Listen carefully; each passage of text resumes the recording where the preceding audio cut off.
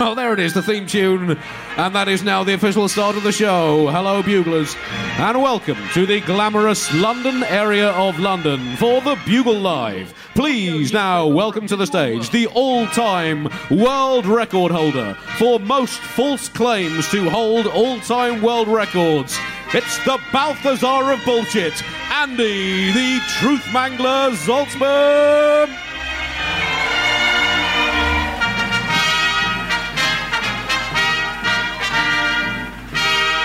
Hello, Buglers! Welcome to the Bugle Live. How are you all? Good. I do hope you're more specific than that when you go to see the doctor. How are you feeling? Boo! So welcome to the Bugle Live. This is doubling up as issue 4057 of the world's leading, longest-running, most trustworthy, most unremittingly factual, and only audio newspaper for a visual world. Allow me to introduce myself. I'm Andy Zaltzman. I'm 43. I like mealtime, sport, and not being dead. And we are here in London on the 18th of January 2018. The 18th of January, of course. This makes it exactly 532 years to the day since the 18th of January 1486, which was, of course, Royal Wedding Day. And, well, a sensational day. There we go. Henry VII. That's him shortly after treating Richard III like a giant pincushion and winning the Wars of the Roses before burying Tricky Dicky under a car park in Leicester. And that is him with his new lady wife of this day, 532 years ago, Elizabeth of York. And we take a look back now at what the newspapers that day were saying about the big royal wedding. Headlines such as, "What is Elizabeth of York wearing today? What was Elizabeth of York wearing yesterday? What might Elizabeth of York be wearing tomorrow? How to do your hair like Elizabeth of York. How Elizabeth of York became a style icon. Fashion tips for how to make your gable hood." That's the pointy little hat there. Thank you, Wikipedia. Affordable high street versions used for just 3 groats, using only a dead goat and a bit of fence. Plus, how to avoid plague like Elizabeth of York, how not to die in childhood like Elizabeth of York, and Elizabeth of York, how an ordinary princess from Yorkshire grew up to become a pawn in a high-stakes political power game, bringing an end to 2.5 decades of brutal medieval internecine warfare. So I'm not sure our press has particularly moved on. In the meantime, when it comes to royal coverage, as always, some sections of the Bugle are going straight. Oh, Lordy.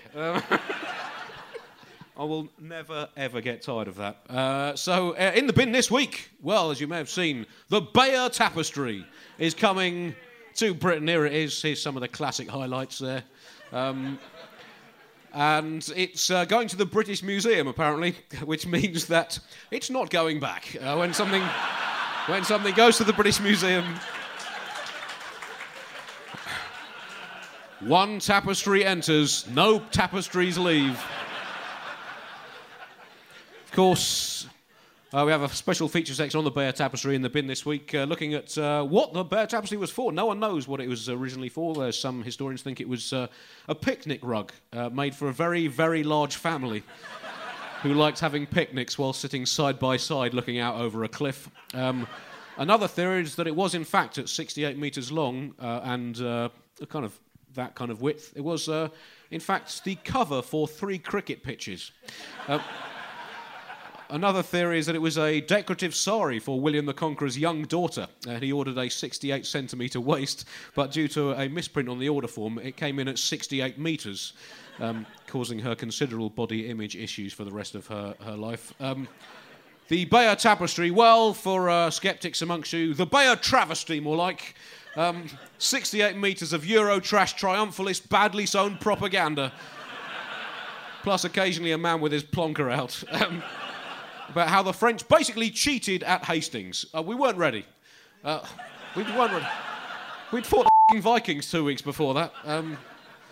And King Harold was, of course, killed by a French archer who was clearly in an offside position when the arrow was fired. Ref, how could you not see that? Possibly because the ref had also been shot in the eye with an arrow. We'll never know. A lot of violence in the, as you can see here, a lot of violence. Yeah, one night taking a dive there by the looks of that, not a lot of contact. Also some huge amounts of violence and occasional bits of gratuitous nudity. It's almost like this tapestry was in fact commissioned by a 21st century TV commissioner who said, yeah, all this history shit is very interesting and all that, but let's have a bit more sex and of a lot more death. Also, should we be taking this tapestry, there are only 3 women depicted in the entire 68-metre length of tapestry, and should we accept, in this day and age, this patriarchal, overgrown handkerchief until it is more gender diverse? I mean, it's not the 11th century anymore, people, so not until Brexit goes through at any rate, and then we'll get it back. And then we'll add a couple more panels to it showing Bertie Brussels who's boss, with Nigel Farage pulling the arrow out of King Harold's eye and throwing it back. My great concern with the Bear Tapestry is, well, obviously, it's like the Trojan horse all over again. As the old saying goes, I fear the Greeks, especially when they're bearing gifts, and even more especially when they're French. And clearly, you look at this. There's going to be a load of French soldiers stitched into that, aren't they? And it's going to burst out in the middle of the night and ransack London. Although it will be in the British Museum, so more like they just get distracted by some really interesting Sumerian pottery. But And it's a two-way process, this, of course. In return, Britain is set to lend to France, as a gesture of gratitude, the skeleton of a dead horse. Like for like. It's Napoleon's favourite horse, Marengo, which is French for main course. And it's... a little bit of casual culinary racism there, and right now it is time to introduce our 2 guests for this evening's Bugle, in order of southernmost hemisphere of origin first. Firstly, from Australia, it's Alice Fraser.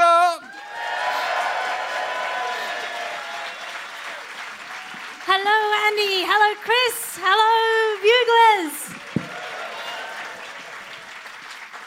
Hello, Alice. How are you? I'm well, thanks. There we go. That is, for those of you listening at home, that is Alice's name with a shitload of flamingo. You. And this is even worse. Did you guys come in earlier today? I had to run a gauntlet of illuminated flamingo light installation art puppets which were arrayed outside the doors of this venue in what I can only consider a deeply personal and deliberate insult. I think of it as a hate crime, frankly. Yeah. Despite my repeated assertions that I believe the valorization of the flamingo to be both a display of bad taste and boring, thoughtless, self-indulgent hipsterism, and a Barbie-based colour preference based on the relatively recent historical attribution of pinkness with qualities like femininity, childhood, and magic that borders on bird racism.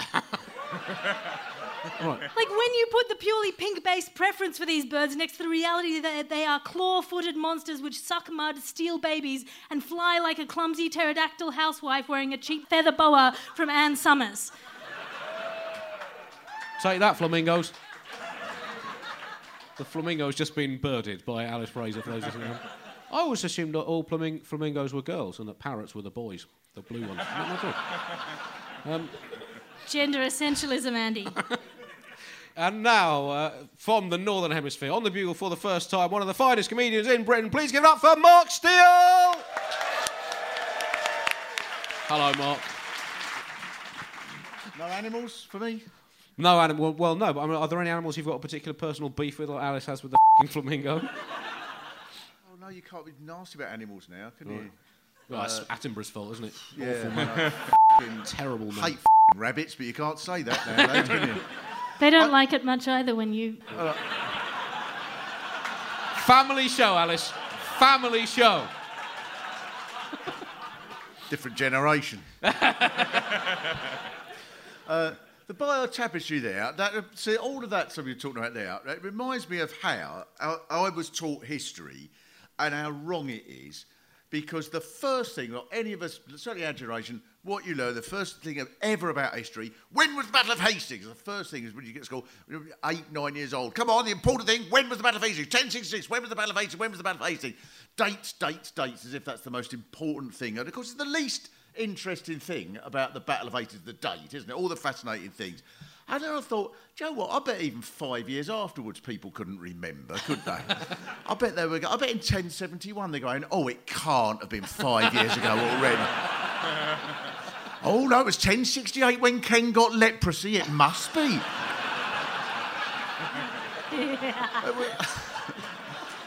That's a shit way to teach history, isn't it? Think, like, if you told someone an amazing story, you know, oh, I was out in Australia and I went swimming, there was a shark, I presume there usually is. Yeah, but when was it? Was it August the 9th? Was it October the 14th? So if I'm following you correctly, your assertion here is that we should take dates out of history? No, that isn't what I said. I said it's not the most important thing. So, right, it's time now, Chris, for Top Story this week.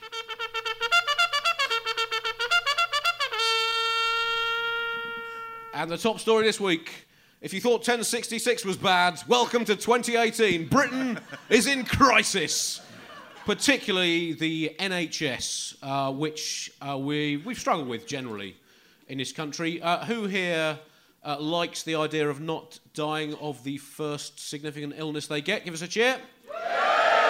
There we see the root of the problem. That means the NHS is more expensive than it was when people just accepted the death and illness that God gave them. But now we want to live as long as possible. And that costs... Abusing the system. Yeah, exactly. So, my personal view is that, you know, to get it... We need a 3 strikes and you're out system. You're allowed three goes on the NHS. Oh, yeah. And you'll see people will not waste their GP's time with the sniffles. Yeah, with fucking... Well, or even little heart attack, because it'd be a bit like the review system, wouldn't it, in test matches? You've got 3 goes, so you've it's only a little heart attack, I don't want to waste one. I tell you, save us a lot of money. Jeremy Hunt there, he is talented, I believe. Right. I think a lot of them in the current cabinet aren't. That is an immense talent he's got, because to make that many doctors and nurses that angry. I mean, these are people who spend their entire professional adult lives just being calm under the most extreme circumstances. They're trained for years to go, OK, yes, it does appear to be quite a bad wound, but we will address it. Don't worry, Mr. Simpkins. We'll administer the nurse will administer. It's going to be fine. OK, we're going to pull through if we could just go. And he's got those people going, you bastard! Come here, I'll f***ing smack your head in, you I'll f***ing have you! I'll f***ing have you!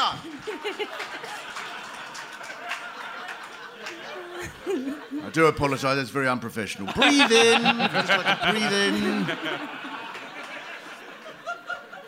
That is a talent, isn't it? People, their profession is known as angels, and he's got them hated. That's genius, isn't it? A lot of people say Jeremy Hunt has no qualifications for being health secretary. That's untrue. I've done some research into the man. He has some very relevant qualifications. One, he used to run a business exporting marmalade to Japan. What more do you f***ers want? 2, he once wrote a book calling for the abolition of the NHS. Maybe not ideal. And 3, he once bought a stethoscope from a charity shop because he thought it was a shower fitting. So there you go. An article on the BBC has claimed that the NHS is, quote, hemorrhaging nurses, according to figures that show 1 in 10 nurses are now leaving the NHS in England each year. Then hemorrhaging, I like that choice of words, leaking away the number of people who can spell and correctly define the word hemorrhaging, like blood out of an open metaphor. Figures are showing 1 in 10 nurses are leaving England each year in what could be called a decimation if they hadn't redefined the word decimation. I mean, if you use the word decimation, you could save up the term hemorrhaging for the sick people who are now hemorrhaging internal fluids with increasingly inadequate assistance due to a now decimated nursing staff. Just lovely linguistic there, Alice. I can't... I mean, why is it that nurses are leaving the health service? I mean, it's almost as if the attractive package of having to work brutally long hours for all money much of which you spend wiping the arses of nearly dead people whilst being used as a political football and routinely undervalued by politics and society, isn't attracting youngsters. No. For whatever reason. I don't know why that is. No, they're not. They're living in huge numbers for reasons ranging from them being foreign and, Brexit, to them getting better paid jobs in other parts of the medical sector or in other countries. To the fact that if you want people to behave like selfless heroes cleaning up other people's literal shit, you don't also want to be metaphorically shitting on them via bad pay and policy. There is only so much shit a person can take. As you that was a Dolly famously Parton song, wasn't yeah. it? There we go. It's your favourite. So, also in Britain Falling Apart news, Carillion, everyone's favourite construction company. Sorry. Thanks.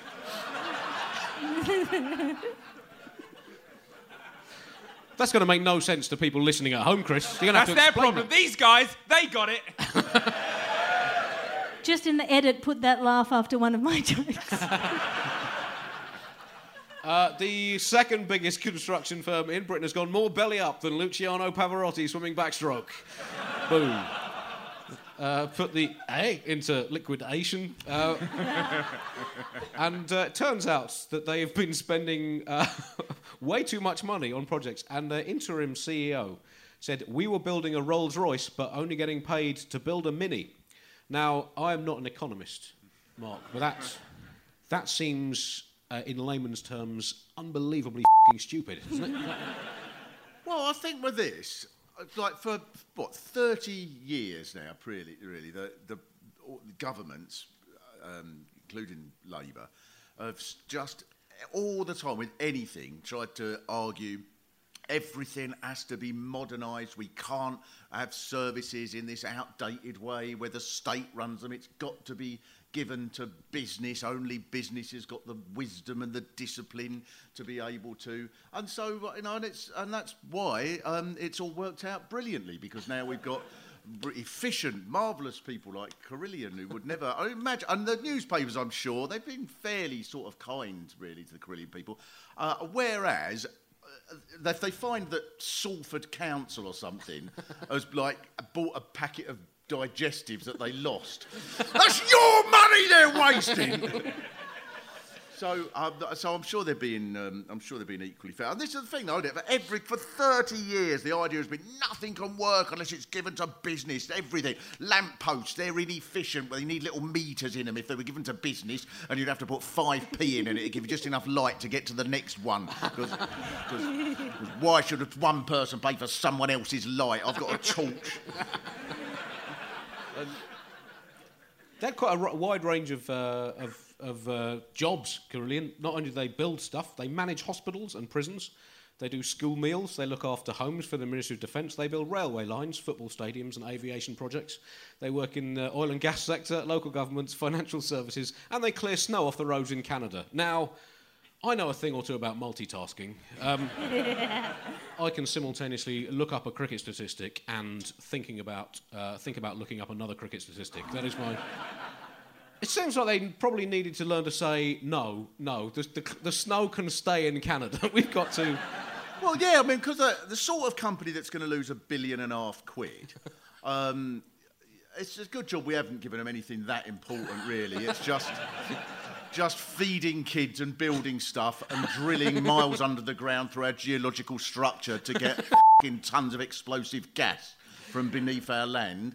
And luckily, they've proved their efficiency, so I'm sure all that's gone well. Well, I mean, on the plus side, they do have some core values.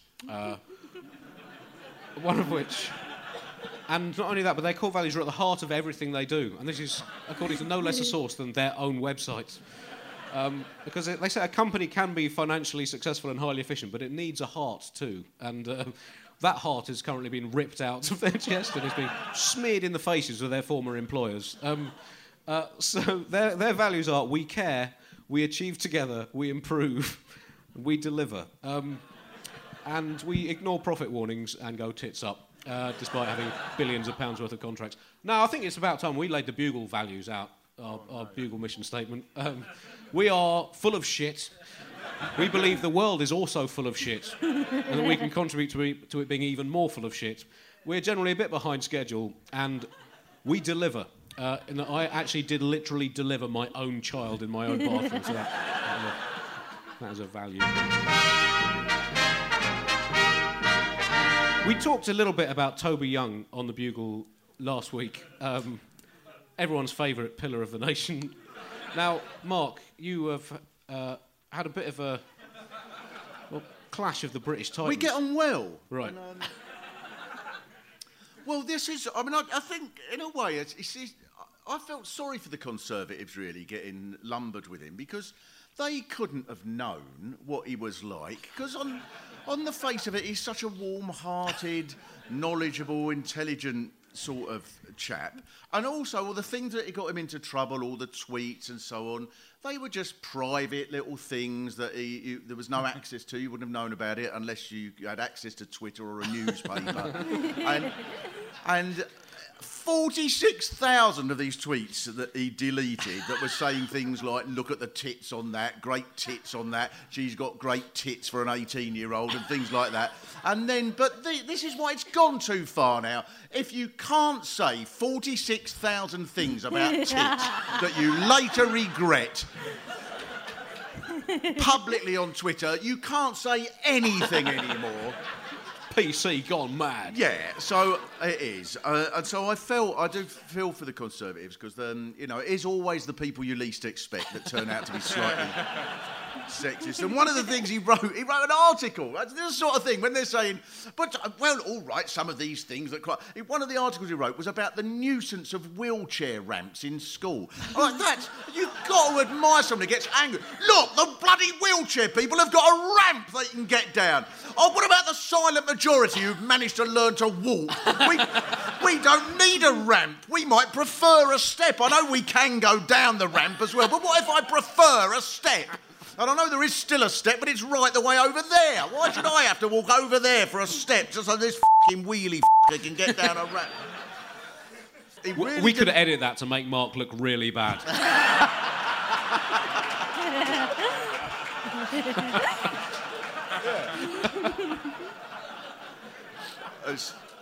Then he'd actually be like, Mark, at last you've seen the light. So, about a year ago, right, there was a film that I'm sure some of you have seen, Daniel Blake, around about a bloke who's had a heart attack and he tries to get a disability benefit and he can't, and it's all disastrous. And then Toby Young wrote this big article about it, saying that for me, he said, although I don't know anybody who's tried to claim disability benefit, for me the film is nonsense because the things that happen in it just don't ring true. That was his phrase. And I thought that's a marvellous attitude to have, to be able to write in newspapers that something that has been the result of years of research and hundreds of people looking into it, yeah, but it doesn't ring true for me, so therefore what you've said is bollocks. And I thought, well, that'd be a really good sort of weekly television chat show that he should have, Toby Young, where he could interview people. It could be Toby doesn't ring true. He could have Ellen MacArthur on there and tell her she's talking shit about sailing around the world, because although you've done it, I thought about it once while I was having a shave, so it just doesn't ring true.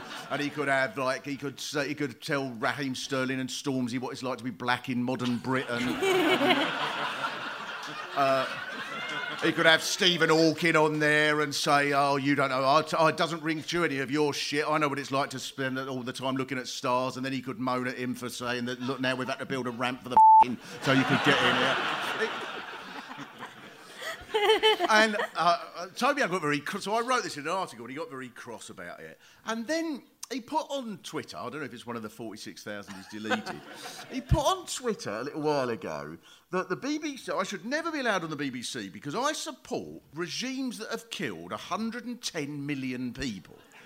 And I was fascinated. Now, I thought, to be picky, I'm going to be picky here and ask how he came to that conclusion. Because I know you can easily brush it off if it was just 105 million, but that...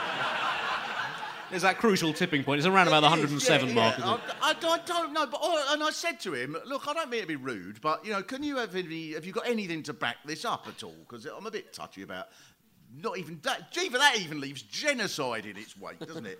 So And I thought, oh, can we just say anything? Can I say, well, you should never be on the BBC because you support invasions by the Daleks? Can we just, you just make up whatever shit you like? That's why he's so worried about the ramps, clearly.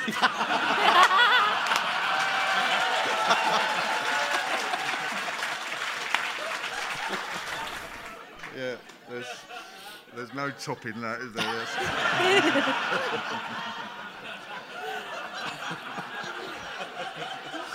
You've ruined everything! Who put these here?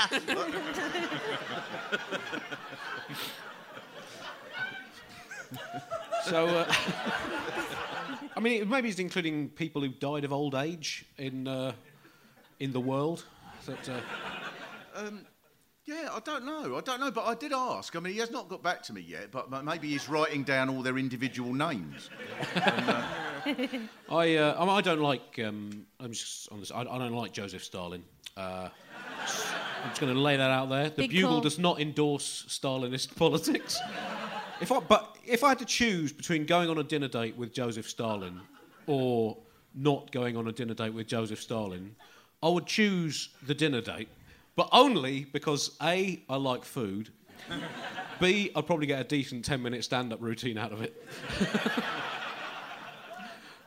C, I know Stalin reacts badly to rejection. And I really want to see my family again. D, because I want some explanations for all that crazy shit he did. I reckon if I loosen him up with a couple of bottles of wine, it all might all come flooding out. Probably something to do with his mother not loving him. And also, above all, E, I want to see how he reacted when I ordered the most expensive bottle of fizzy French wine on the menu and then insisted that we split the bill equally between us. Just so I could use the term champagne socialist without a hint of irony.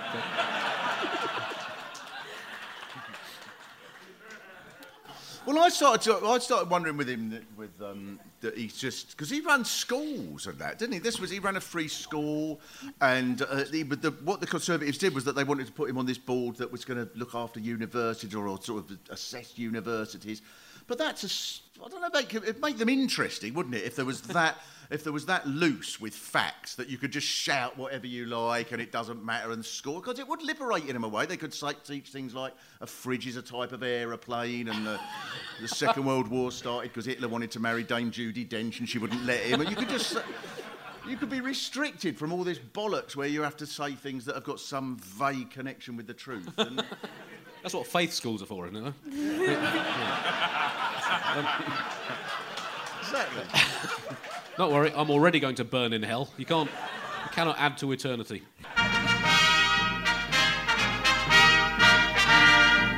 In human ingenuity news now. Since the dawn of time, man's insatiable curiosity and desire for exploration has driven human technology, but also mainly sex.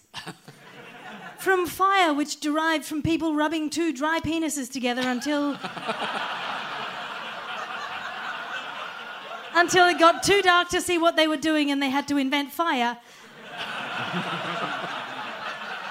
That is why the Bible came down so hard on homosexuality. It's basic health and safety. It's like not eating shellfish. To the wheel, to weapons, fashion and literature, we have been motivated by the desire mainly to put our bits in things and have other things put into us. One of my annual favourite rituals, apart from watching the strongman competition and explaining the relationship between Buddhist philosophy and capitalist consumerism at Christmas, is... You are the worst Santa Claus in the world. I am. I love to read the annual roundup of human home science and intrepid ingenuity known as What Doctors and Nurses Got Out of People's Butts This Year. It's a list whose origins have been lost in the mists of time since the first caveman looked speculatively at a phallic vegetable and thought, oh, why not? This year, among a cascade of exciting instruments of self-exploration, I have extracted, with great effort, a few. My favourite among the selected year of 2017 are 2 red apples. For the person who wants to get creative about their 5 a day. Sorry, whole apples? Whole apples. Not just a core? Red apples, not even peeled. I think they've taken some sort of guidelines about Fiverr in completely the wrong direction. Another favourite of mine is a 19-centimetre long eggplant. For somebody who has watched too much Japanese pornography or takes suggestive emoji too literally. A powered-up and vibrating mobile phone. Which could be a sexual thing, or it could just be that your partner's gotten sick of you being constantly on your social media and decided to make good on some graphic threats in the middle of date night dinner. A pair of house keys. They're always in the last place you look. Because there is all... Thanks for stepping on my punchline, Andy. Because there is always more than one way to unlock a man's heart. And a pair of barbecue tongs. Which were sent in by the experimenter in order to receive an earlier attempted insertion. Right. So, so then what was sent in to get them? It could be like the old woman who swallowed a fly, couldn't it? Exactly. Well, they keep... The army up there now? Yeah, they take all the fun out of fairy tales these days. Honourable mentions go to a cat food can, 3 AA batteries, 2 AAA batteries, and a D battery. And one into the penis of a coaxial cable. That's taking virtual sex one step too far. And that is this year in Up the Butt.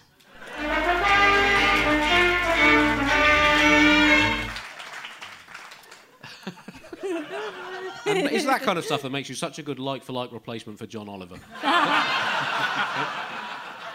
That's bullshit. Right. Tongs. Tongs. Oh, God. There's probably someone in here going, oh, I've only ever put a tin of sardines and some ping-pong balls up there. I'm quite conservative. I mean, the surprising thing mainly is how many of them believe that doctors and nurses will believe just, I accidentally sat down suddenly as an excuse. I was having a barbecue up my arse. How are we doing for time, Chris? We're not, like, in the worst state we've ever been in. Okay. But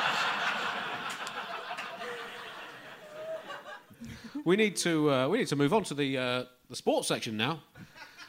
I mean, it's not a classic punchline, but thanks for the laugh. Well, let's start with the Australian Open tennis. Players have been once again struggling in the heat, brutal heat, in Melbourne. Get used to it, mate. Right. It's coming for you. Is it? That is the future. The world number 83 Necromancia Planches Milib of Venezuela retired with heat stroke after hallucinating that she was a roast potato and dousing herself in gravy at the end of the second set against world number 82 Krolopina Granichenko, who herself was accused of wasting time by doing a penguin impression before each serve. The Ukrainico-Belarusian star explained, I was trying to mentally convince myself that it was really cold out there. Whilst on the men's side, world number 83 Rumbustian Flout of Australia, despite losing it completely in the punishing sun and demanding he be paid in Bitcoin, he got through anyway after his opponent, world number 82 Panicus Pueb from one of the Americas, claimed that the extreme heat had caused him to change gender, like he'd heard about a lizard doing in a TV documentary. She now joins the women's draw for the third round under her new name of Ethel Pueb.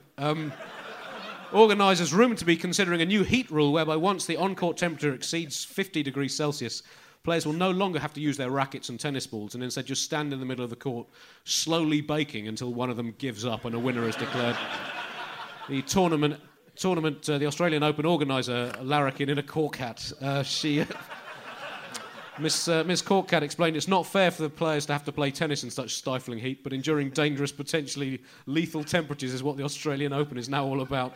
We want to see athletes literally melt.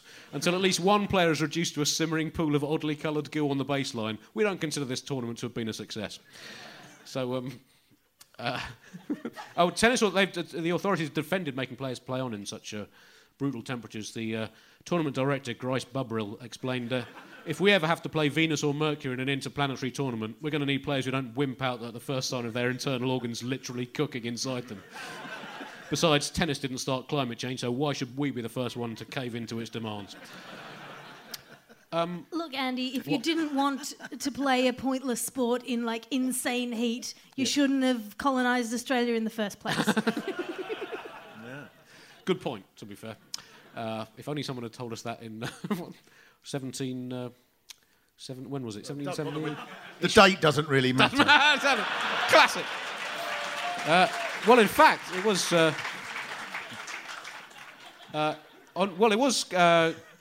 I've got a little Captain Cook fact for you here.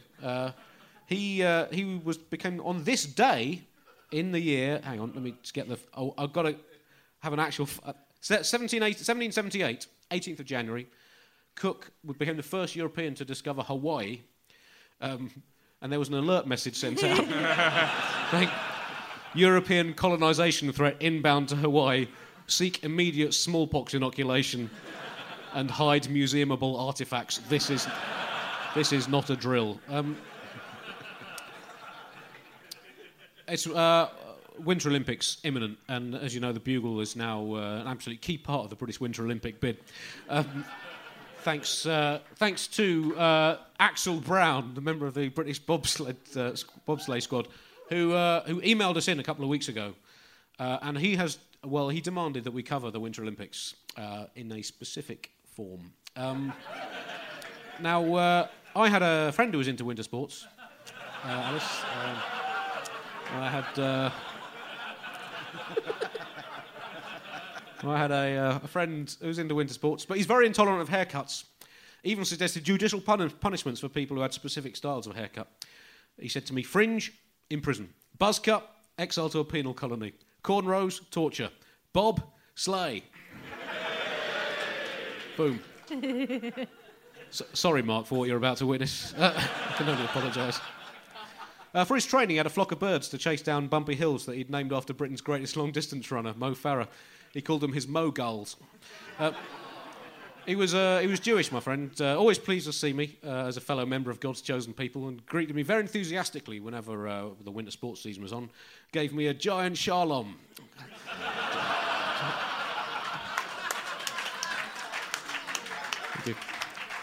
Well, on his long training expeditions, he would spend a lot of time thinking about the market value of the planets in the solar system. If I was trading shares in planets, Andy, he said, I would hang on to Jupiter, I would sell Mars short, and buy Earth long. Buy Earth long? Buy Earth long?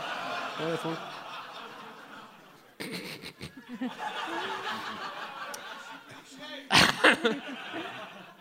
Anyway, like many sports stars, he had a lucky toy, a little doll of Bill Clinton's wife made of soft feathers. That's nice, I said. Yeah, he said, it's my downhillery. Down. You're right, that's the appropriate response to that. I could have done a lot better. He got a horrible injury, though. He was practising naked to try and toughen himself up for the Winter Olympics. So he scraped his private parts on the tarmac. And when he was in pain, he adopted this kind of strange Geordie accent. And I remember him saying to me after he'd had this horrible scraping genital injury, Andy, I've got Nordic skiing left. Nordic skiing? Come on, Nordic skiing? It's all the cross-country stuff. I mean, for effort, if not achievement, that deserved something. Anyway, I took him out for dinner. Can you afford to make that kind of joke? I took him out for dinner. He said, I'll have a minestrone, a massive portion of cabbage with mayonnaise, and the meat special of the day, please. And the waiter said, OK, soup, a giant slaw lamb. Soup, a giant slaw lamb. Soup, Do you want them combined, he said? That's a niche event, anyway. But no, I'll cook myself, he said. I can't take the risk of my food being contaminated. I'm a professional athlete. He brought his own equipment. He brought his own heavy-based frying pan. He said, I'll put my skillet on. Let's get the skillet on. Right, well, I think I'll edit some of them out. But anyway, he was obsessed... He was strangely obsessed, my mate, with the sexuality of leading figures from history. He kept a load of evidence, proof, he said, that the Venerable Bede, the 8th century monk known as the father of English history, was in fact homosexual.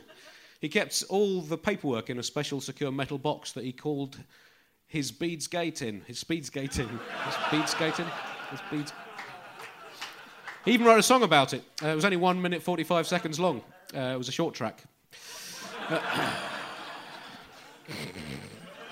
Anyway, some of these people are really not enjoying it here today. You see a guy down the front, he's curling up into a ball. These people down here, they're not liking it. One person down here rejecting it. Another person looks like he thinks it's tedious. This woman, she's angry. You look along the faces. One face says no, then bored. That's no, bored, cross. No, bored, cross. This guy's borderline delirious. His nose is twitching. His eyes dancing. In his eye sockets. Alice, you're going to have to jump in here. I need a good joke. That's key. Jump in if you can. Oh, come on, people. Come on. I suffered as much as you did. Look, if we don't do something now, I'm going to lose the crowd.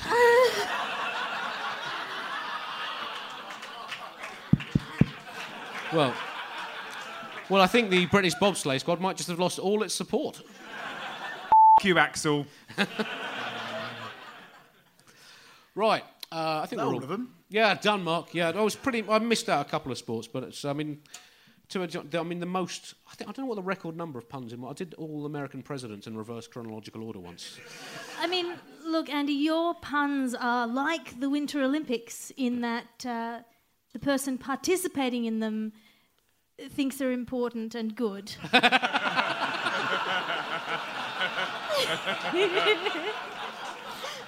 Right.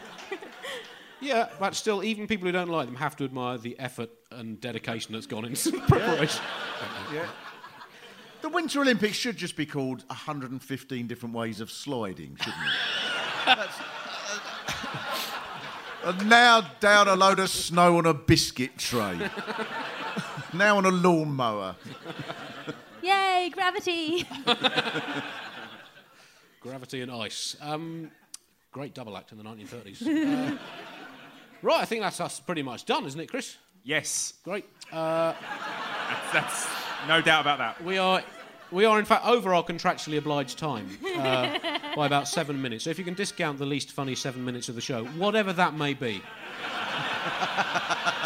Whatever that may be. Here we go. It's been an absolute delight talking to you. Please show your appreciation for our wonderful guest tonight, Mark Steele on Bugle debut. Treat to have him here. And Alice Fraser. Chris, the producer, thank you for coming. We'll be back next week. Goodbye.